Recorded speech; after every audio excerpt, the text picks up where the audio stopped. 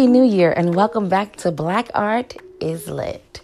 This is Nakira and I am really excited to pick this podcast up again and just keep going forward with more episodes. My goal is to inspire you to read more Black literature because it is definitely lit. We're just coming off of 2020, which is it was a long year for a lot of people. 2020 was eye-opening, but it definitely exposed the things that it was meant to. And I'm just thankful to be here in 2021 to have the opportunity to do more things with the information that we hopefully have all gained over the last year. We're just coming off of a monumental election in which we, the people, elected President-elect Joe Biden and Vice President-elect Kamala Harris as the next President and Vice President of the United States of America. But we also had some amazing things that happened down in Georgia as the citizens there flipped the state from red to blue. And there is no doubt that anybody would have in saying that Stacey Abrams was key in that change taking place. So I think it's only right that I open up 2021 with Stacey Abrams, Our Time is Now. And what I'll do for the format as we move forward is start you off with maybe the first chapter or two of each book, and then you can make a decision on whether you want to move forward. Understanding, some books have forewords, and I might read that just to get us into the book. But here we are with Our Time is Now, Stacey Abrams.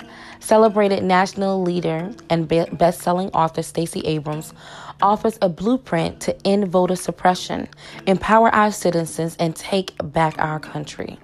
A recognized expert on fair voting and civic engagement, Abrams chronicles a chilling account of how the right to vote and the principle of democracy have been and continue to be under attack. Abrams would have been the first African-American woman governor, but she experienced suppression firsthand. Despite running the most innovative race in modern politics as the Democratic nominee in Georgia, Abrams didn't win, but she has not conceded. The book compellingly argues for the importance of robust voter protections, an elevation of identity politics, engagement in the census, and a return to moral international leadership. Our Time is Now draws on extensive research from national organizations and renowned scholars, as well as from anecdotes from her life and those of others who have fought throughout our country's history for the power to be heard. The stakes could not have been higher. Here are concrete solutions and inspiration to stand up for who we are now. And there's nothing like the turning of the pages. I don't read from a Kindle, you guys. I read from books, okay? Who is stealing America's future? In January 2019, my grandmother passed away. Wilter Abrams, known as Bill to family and friends, was a formidable woman. She gave birth to 6 children in a span of 4 years. 2 daughters, and then 2 sets of twin boys, born in 1946, 1948, 1949, and 1950. She and my grandfather, Walter Abrams, or Jim, raised 5 of their kids into adulthood in the crippling poverty of Mississippi and segregation, losing my father's twin brother in his infancy. Neither of my grandparents had unexpressed opinions, and they brought their children up to also hold strong convictions. Both of my grandparents were cooks at the local state university, serving students at a school their own children could not attend. My grandfather, a slender bantam of a man, served in World War II as a Navy cook and fought as a boxer during his tour. When he got drafted into the Korean War, he did his duty again, knowing the entire time that he was returning to the segregation and racial venom of the Deep South.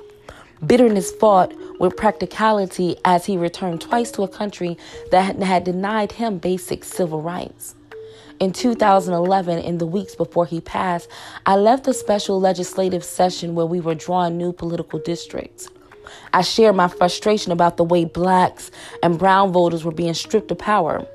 A man of colorful language, he basically warned me not to let the bastards get me down. Just before the 2018 election, I traveled to my parents' home in Hattiesburg, Mississippi.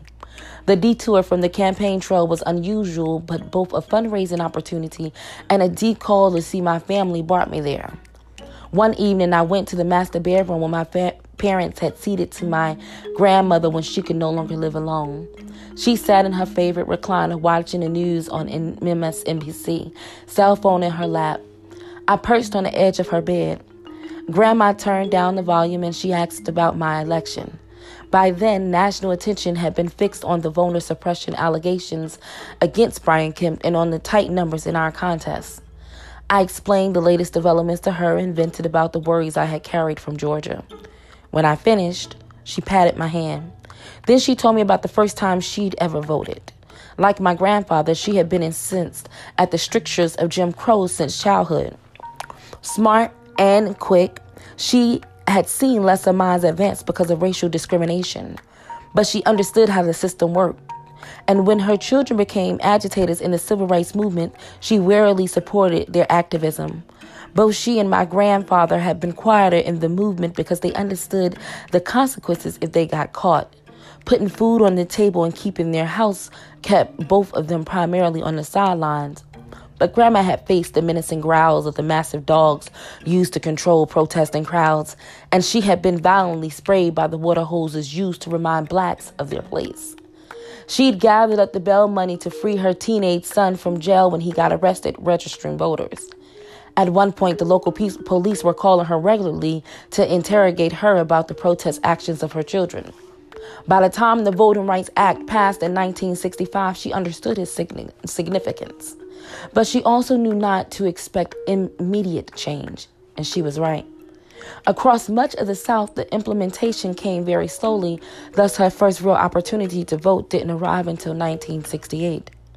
That night, I listened to her talk, and suddenly her voice grew tremendous. I worried that I had worn her out, but I quickly realized that the soft trembling came not from exhaustion, but from shame. Quietly, she recounted the day of the election, how Granddaddy, his brother LP, and others got ready to go and cast their first ballots in Mississippi. My daddy would still be 2 years too young to vote, but she had the opportunity. Yet she told me she refused to leave her bedroom, where she sat paralyzed by fear. The laws had changed, but they had changed before. There was the promise of an emancipation that still left her great-grandparents enslaved and a school desegregation that took nearly a decade to arrive. But the right to vote carried the most significant victory, and she did not believe this promise was real. She explained how my grandfather called for her to meet them at the front door, but she wouldn't budge. Finally, he stormed down the hall and into the shadowed room. Impatiently, he demanded to know what was taking her so long when history awaited their arrival. Grandma squeezed my hand and she remembered the explanation she gave to her husband. "I'm afraid, Jim. I'm afraid of the dogs and the police. I don't want to vote." She covered my hand and her eyes held mine. "Stacey, your grandfather got so angry. He reminded me about your daddy and your aunts and uncles, all those young black children who fought so hard to get these rights, and there I was afraid to use them. I was ashamed of myself. Instead of cowering in the bedroom, fearing the worst, she followed the example of her children, the call of her conscience. She screwed up her courage, gathered her purse and coat, and told my grandfather she was ready to go. Together, they traveled to the precinct to cast their very first ballots. By her side, she clutched my hand again. The thin skin stretched tight. She leaned into me and rasped, "I'm so proud of you, Stacey. I know I can't vote for you, but I'm so very proud that my granddaughter is on the ballot and our people can be heard." When I tell this story, it's not because of my grandmother's pride in my campaign, although that means a lot to me. I use this story as a warning of the fear that even the most stalwart can feel about their exercising the power of the vote.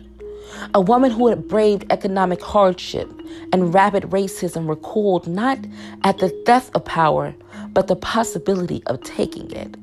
That perversion of democracy continues to play out across our country every day.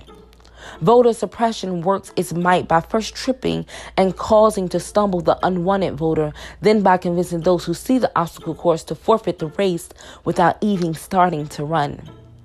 A few months ago, my youngest sister, Janine, met some friends at a local restaurant for margaritas at the end of a long work week.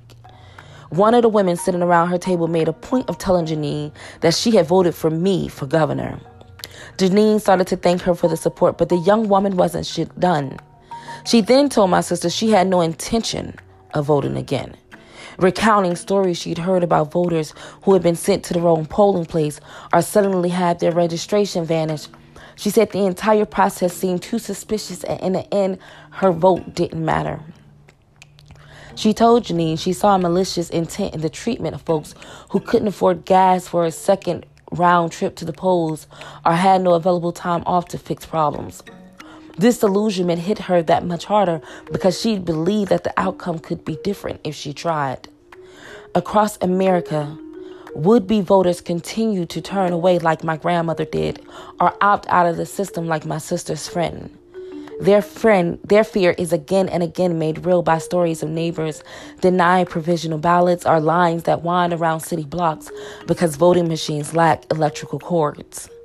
By undermining confidence in a system, modern-day suppression has swapped rabid dogs and cops with billy clubs for restrictive voter ID and tangled rules for participation.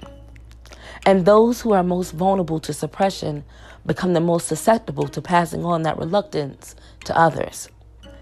The mechanism of voter suppression have transformed access to democracy in ways that continue to reshape not only our partisan politics, but the way we live our daily lives. In 2020, a poor woman in South Georgia, miles away from a doctor or a hospital, may discover her pregnancy too late to make a choice. If she makes more than $6,000 per year, she is too rich to qualify for Medicaid and too impoverished to afford anything else because the governor refuses to expand the program. If she is black in Georgia, she is 3 times more likely to die of complications during or after her pregnancy than a white woman in the same position. Her child is more likely to attend underfunded schools, face a return to tough-on-crime politics that target black and brown people, and live in a state with the minimum wage of $5.15 an hour, all because her vote didn't count in 2018. In 2018, I ran for the governor of Georgia with the goal to build a new coalition of voters to change the electorate.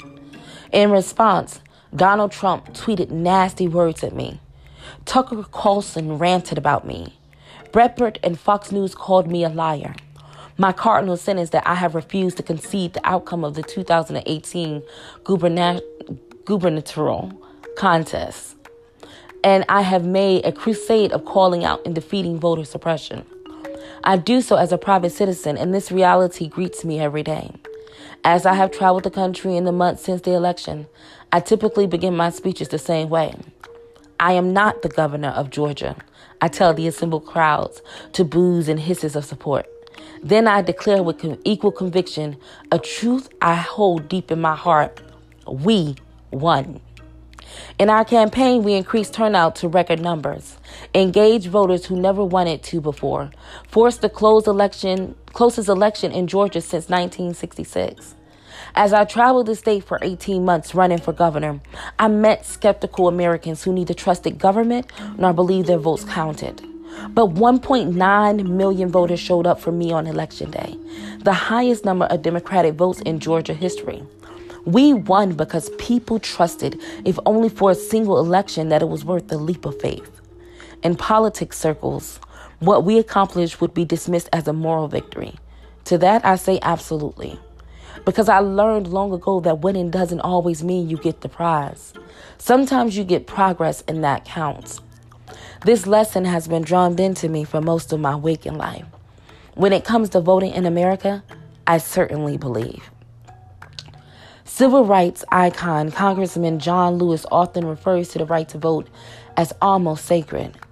As the child of ministers, I understand his hesitation to label a simple secular act as sacred.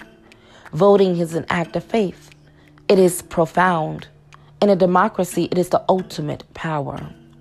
Through the vote, the poor can assess financial means, the infirm can find health care supports, and the burdened and heavy-laden can receive a measure of relief from a social safety net that serves all. And we are willing to go to war to defend the sacred. I'm not calling for a violent revolt here. We've done that twice in our nation's history to claim our freedom from tyranny, and when we fought a civil war to recognize at least a little the humanity of blacks held in bondage. Yet as millions are stripped of their rights, we live out the policy consequences, from lethal pollution running through poor communities to kindergartners practicing active shooter drills taught with nursery rhymes. I question what remedy remains. The questions that confront me every day are how to defend this sacred right and our democracy, and who will do so. As it stands now, on one side, we have a Republican Party in power that believes it has complied with the letter of the law, having twisted the rules to barely reflect its spirit. On the other hand, the Democrats, the party to which I hold allegiance, talk about full civic engagement but take inconsistent steps to meaningfully expand the electorate and build infrastructure. Embedded in this duality is a fundamental concern: who is entitled to full citizenship? Based on our national story and from where we stand now, the list is far shorter than it should be. Full citizenship rights are the bare minimum one should expect from the government. Yet for 2/3 of our history, full citizenship was denied to those who built this country from theory to life.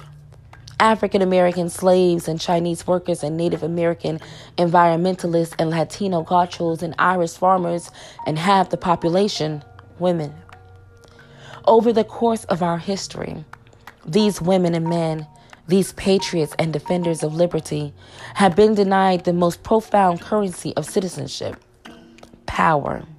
Because let's be honest, that is the core of this fight. The right to be seen, the right to be heard, the right to direct the course of history are markers of power. In the United States, democracy makes politics one of the key levers to exercising power. So it should shock none of us that the struggle for dominion over our nature's future and who will participate is simply a battle for American power. Right now, we are experiencing a massive cultural change, spurred by a demographic transition sweeping the nation. According to the U.S. Census Bureau, people of color comprise nearly 40% of the U.S. population. And millennials and Generation Z are the largest combined age cohort in the country. When added to socially moderate and progressive-leaning whites, this population is a new American majority, and their impact on American life can be felt in nearly every corner. Diversity, which we can admit is an incomplete descriptor of this transformation, has altered how we engage and interact. From the Black Lives Matter movement to marriage equality to dreamers pressing for action on immigration to women challenging the silence of sexual harassment and assault. We can also trace a darker, angrier politics to this evolution, including the resurgence of neo-Nazi rhetoric in the open domestic terrorism against Black, Jewish, Latino, and LGBTQ+ groups, a xenophobic response to immigration, rising religious intolerance, and a retrenchment of hyper-conservative ideology. Those who see their relative influence shrinking are using every tool possible to limit access to political power. For those who cling to the days of monochromatic American identity, the sweep of change strikes a fundamental fear of not being a part of an America that is multicultural and multicolored. In their minds, the way of life that has sustained them faces an existential crisis, and the response has been vicious, calculated, and effective. However, they are not using new tools. At its inception, our nation served as a refuge to those whose difference placed them in danger. But the same newcomers stole land from and murdered the original inhabitants, enslaved blacks and stripped them of their humanity, and denied basic rights to women and non-whites from abroad. This history means we understand what is at stake, how our opponents will try to block change, and how we must make sure it's our obligation to realize our destiny. At its core, America's challenge is a question of who we are. Some on the right will dismiss this as absurd identity politics, But identity is politics. I will make a case for that fact here. Choices are based on personal needs, end of story. Yet so much of today's politics require mollifying people terrified of this basic fact. A multiracial, youth-driven majority has grown over the last 20 years, and as a result, we've seen nothing less than a sea of change towards progress. There's a famous psychology test of situational awareness, where the subject is told to count how many times a certain action is performed. The viewer instantly focuses on the task so intently, he invariably misses a glaring oddity: a person in a gorilla suit crossing through his field of vision. As Americans, we have become accustomed to a fundamental belief in the inevitability that we'll get it right in time. That from bigotry to poverty to the planet's very sustainability, eventually we will make the right choice. This confidence in the American experiment has welded rather a desperate group of folks driven by conflicting desires and intersectional needs. But our belief in the resilience of our national narrative has been so complete that we've missed the invisible gorilla in our existing political system, those at the risk of losing power. That powerful minority have changed the rules of the game again. As the first black woman ever to win a primary for governor for a major political party in American history, one who ran against one of the worst purveyors of voter suppression and xenophobia since George Wallace, I watched in real time as the conflicts in our revolving nation became fodder for racist commercials, horrific suppression, and the largest turnout of voters of color in Georgia's history. Because despite the final tally of the election, our campaign energized this new American majority in tremendous ways, proving the resilience and possibility of our national destiny. What excites me about this book is not the litany of challenges to our body politic, although they must be explored and exposed, but the potential I saw in the tired eyes of an African American shift worker waiting in a 4-hour line to cast a ballot of hope. This is not a behind-the-scenes campaign book, but a narrative that describes the urgency that compels me and millions more to push for a different American story than the one being told today. It's a story that is one part danger, one part action, and all true. It's a story about how and why we must fight for our democracy and win.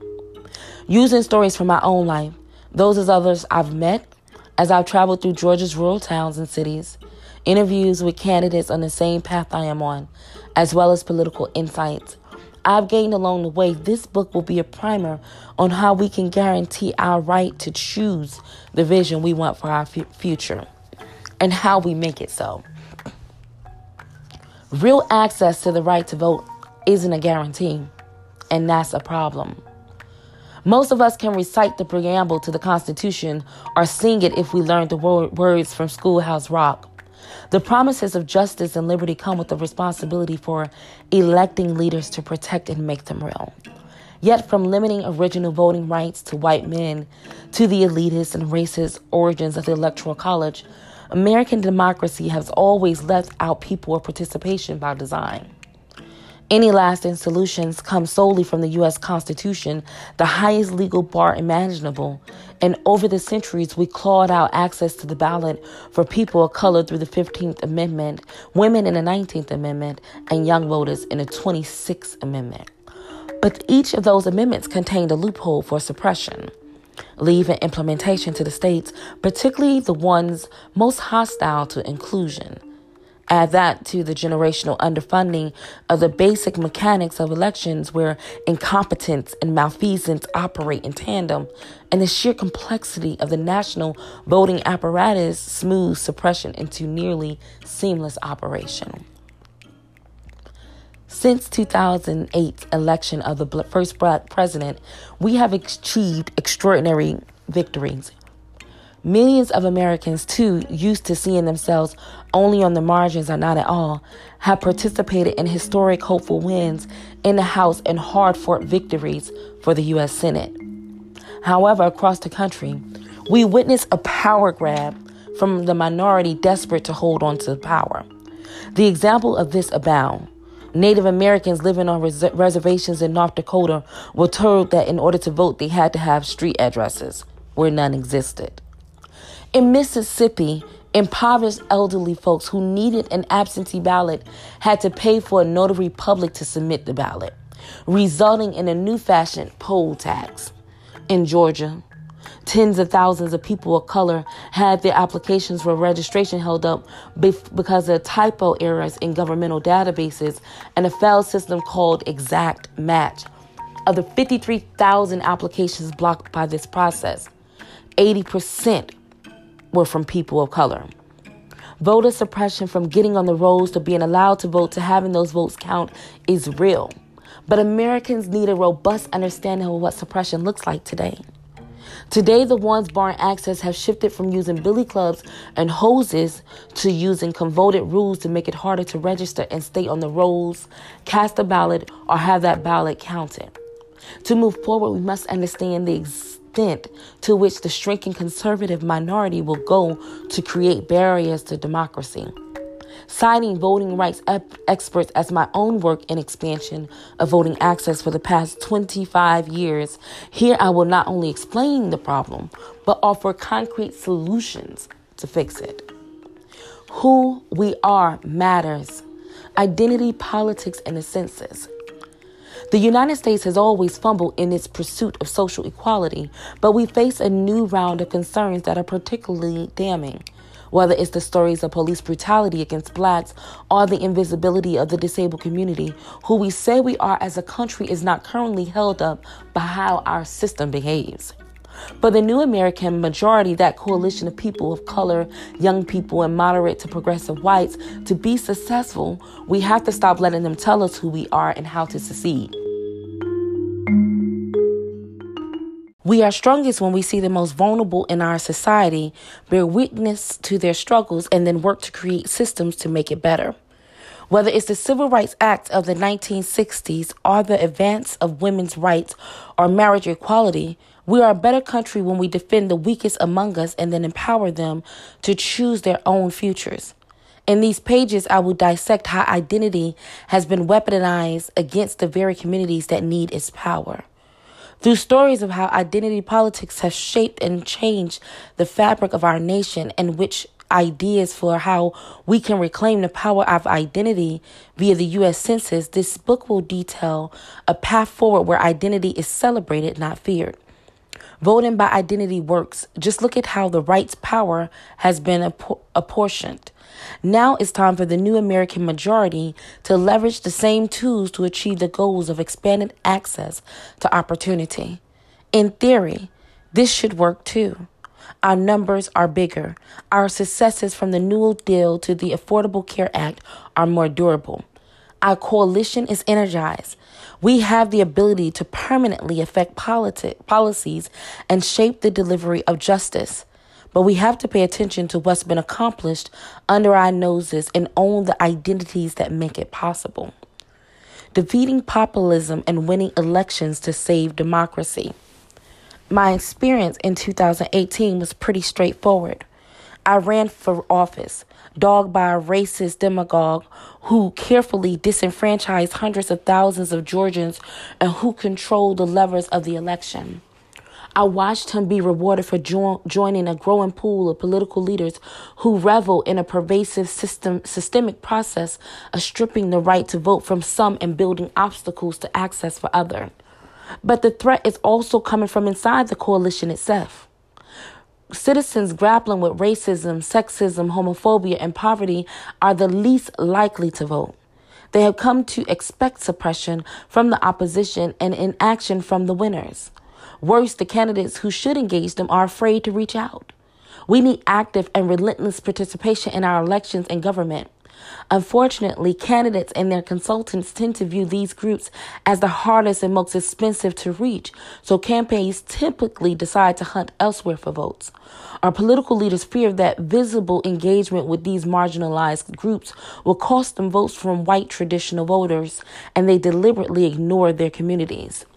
True progress can only happen if we knit together the who of identity with the how of voting into effective, inclusive campaigns and movements.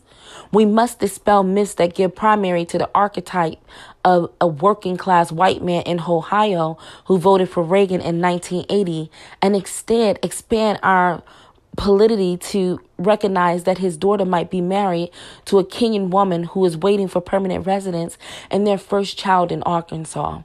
The blue wave election of 2018, which included victories and close losses in unexpectedly competitive territories, demonstrates that demographic changes have come to fruition and are ready to become a political roadmap to sustain progress. But to do so, we must understand that the hard work of civic engagement. We can't wait for election time to come around. Candidates and the campaigns they run matter now more than ever. I ran a campaign different from anything that preceded it, and by doing so, proved that what happened with Obama was not a fluke, but a foreshadowing of how we can win even more. In our campaign and in campaigns around the country, new people were able to step forward and win, and they did so by recognizing the intersection of identity and voting rights.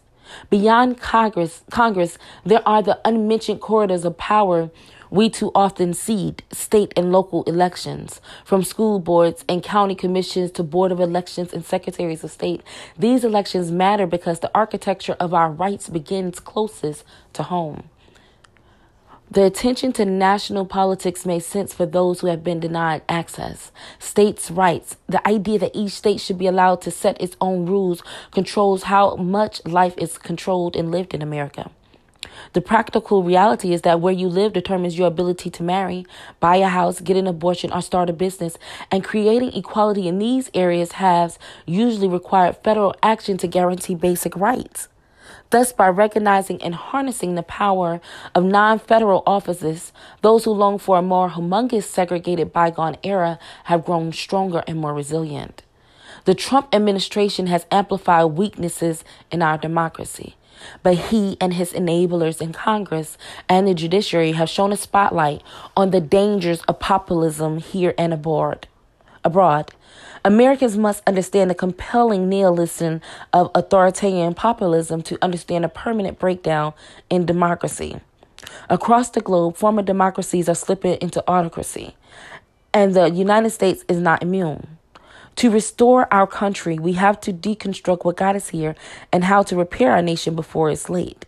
Whether it's the looming 2020 election or the first congressional election post-redistricting in 2022 or post-Trump era, we must do the same long-term planning of those who work to deny us agency. Our obligation is to fortify democracy's infrastructure and to train those who have been isolated from power to use this formidable weapon of demographic supremacy. Demography is not destiny. It is opportunity.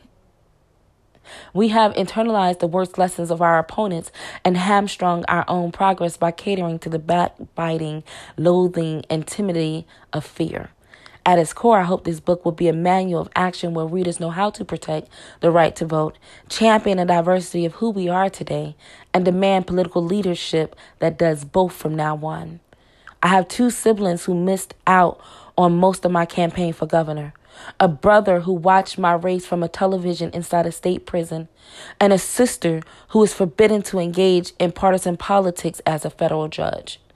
My vision for America isn't one where Leslie is a star and Walter is simply a cautionary tale. My America sees my brother and my sister as the promise of what our nation can hold and must become.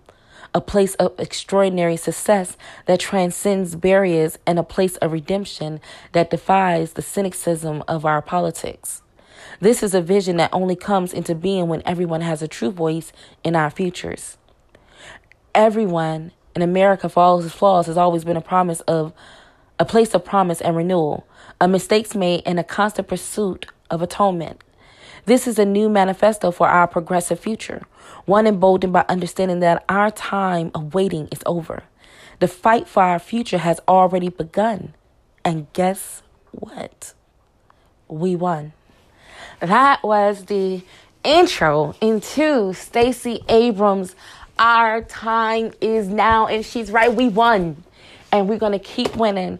And you have to go out and get this book and read the rest of it and let her show you how you too can win in your communities. This is Nakira. Thank you for tuning in to another episode of Black Art is Lit. Be safe.